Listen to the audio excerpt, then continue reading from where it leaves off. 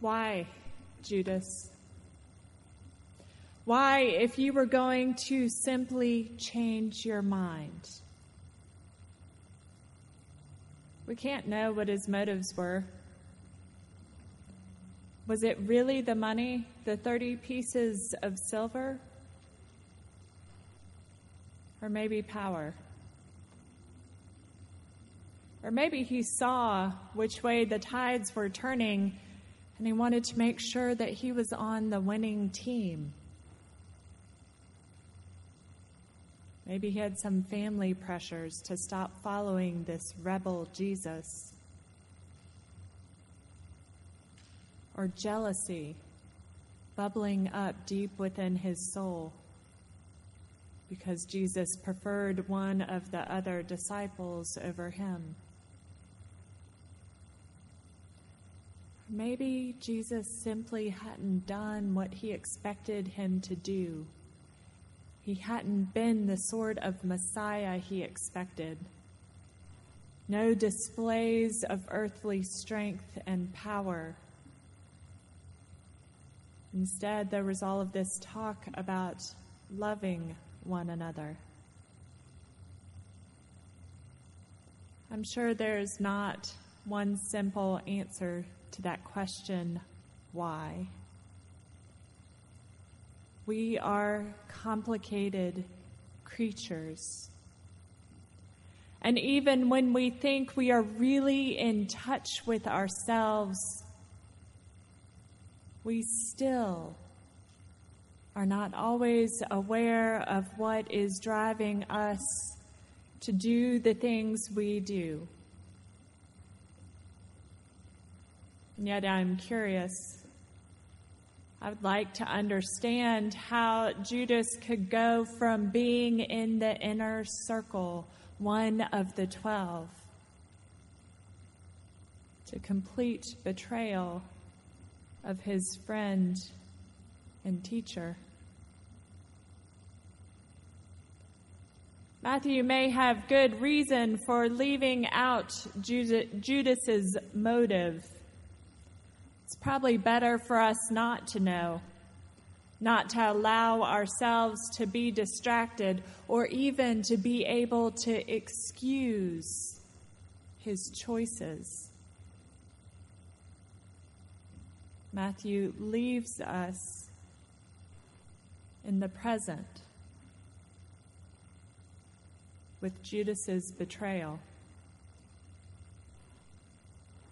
And here's the thing about betrayal, about violating trust, about choosing to take an action that will decimate a relationship.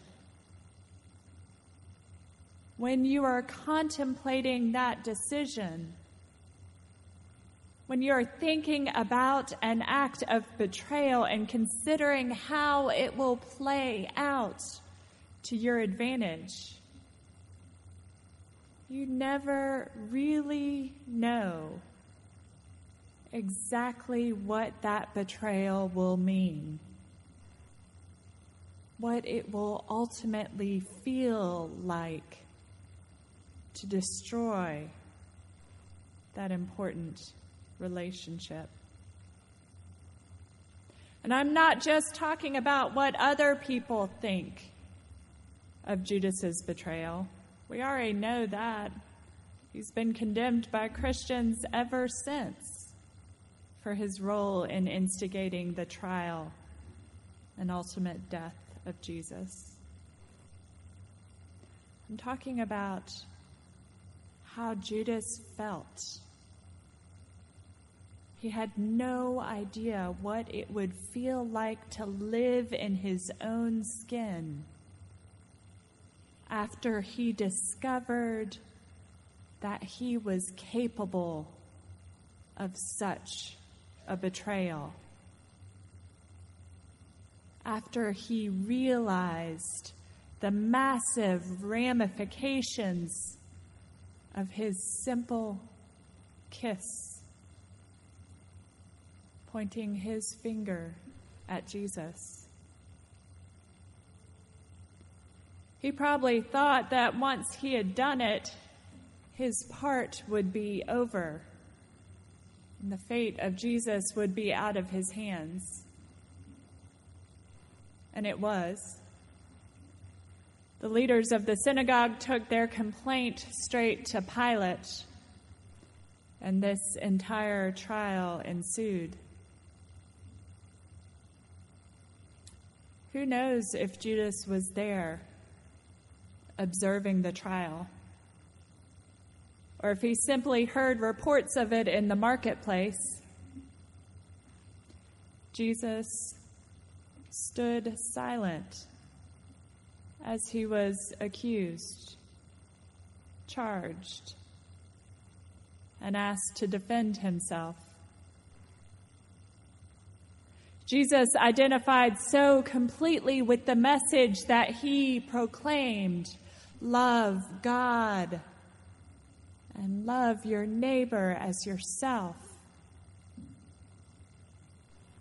He identifies so completely with that he refuses to give in or acquiesce to the will of those empowered to determine the course of his life, to live or die. Jesus will not deny the truth. He is the Son of God. And he does not need to defend his actions. They stand alone as a testament to the truth of God's love for the world.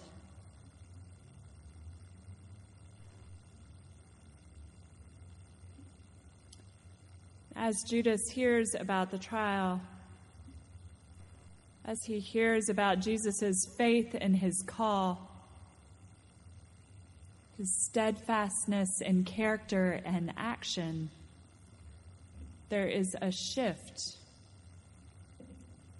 And Judas becomes a more sympathetic character.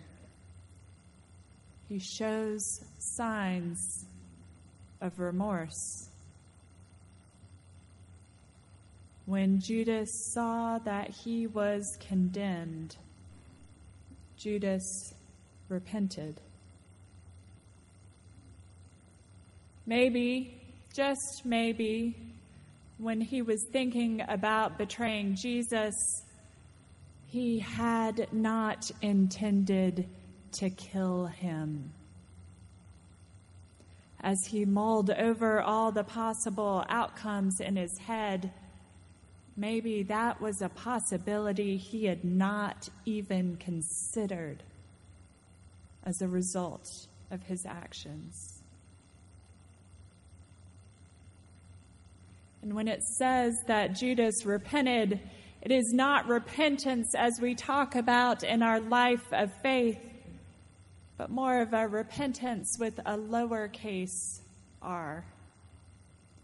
Not a profound change, but more of a shift of feeling.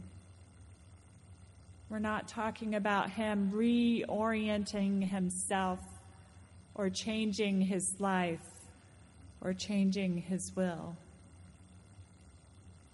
That sort of capital R repentance was available to him if he had gone back to the other disciples or to Jesus himself to confess. But what we hear about is him returning to those who were complicit in his betrayal of Jesus.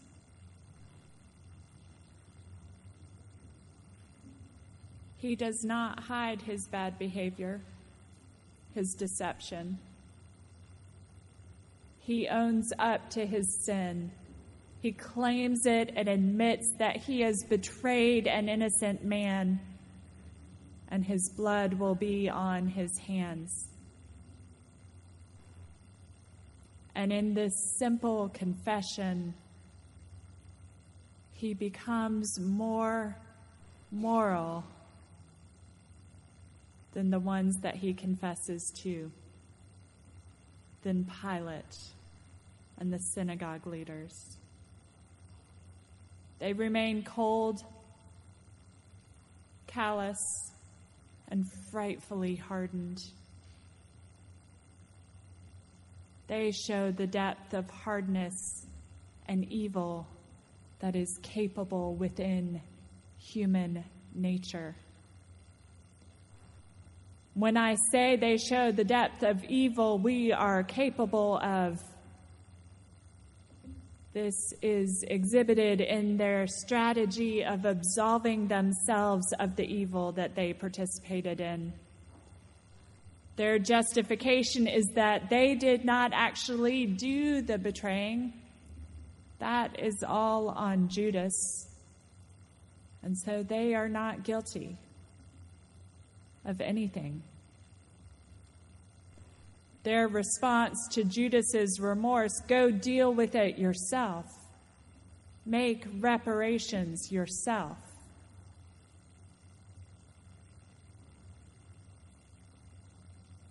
Judas started the betrayal of Jesus, and from then on it was like a ripple effect as the deceit and the evil pervades through the leaders of the synagogue and on to Pilate, and then on to the crowd who asked for Barabbas's release, and then go on to shout, "Crucify him."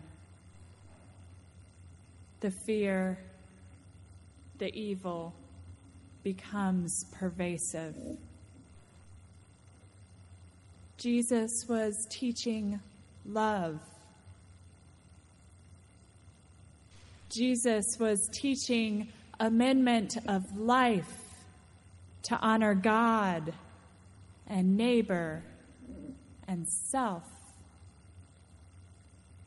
And Pilate and Judas and the religious leaders were so preoccupied with power and were so fearful of change that they missed the possibility of a world in which love and compassion could become a reality for them. They crucified God's Son, and they reassured themselves that they did not have to change.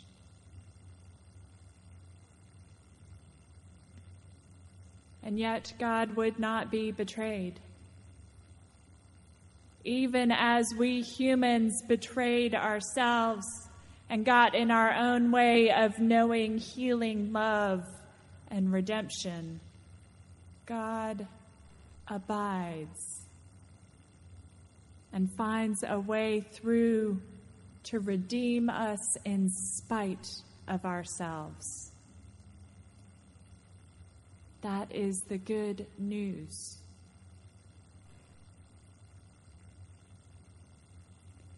For now, though, we sit here with Judas's betrayal and with Judas's realization that his betrayal of Jesus was absolutely wrong.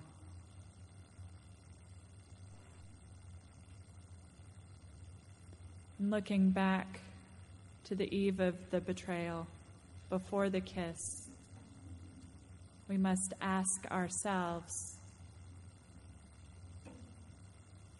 how much am I an accessory before the fact?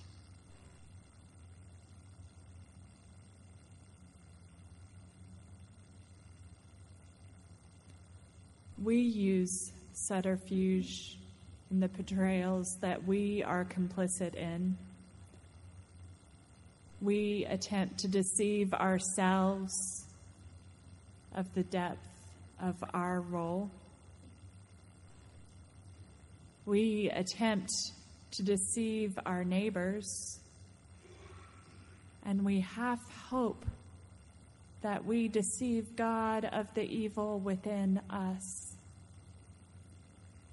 We are just like Judas. We are complicit in the evil that damages our world and the lives of those we love and the lives of those God loves. We betray our promises to God. In the end, Judas chooses isolation. He bears the burden of the painful ramifications of his act of betrayal all on his own. He confesses to the wrong people, to his accomplices, but not to God. Sin and betrayal have the final say in Judas's life. Peter also betrays Jesus. He denies him 3 times.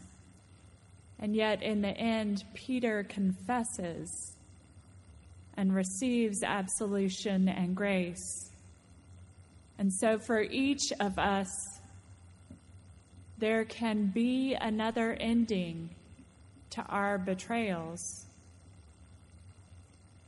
An ending that includes repentance, amendment of life, absolution of the sin that enslaves us, and restoration to grace.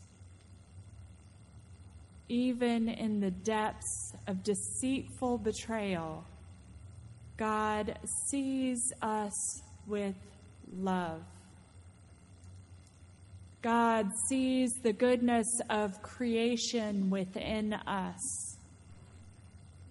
God sees a person worth forgiving and redeeming, no matter how far we fall from grace,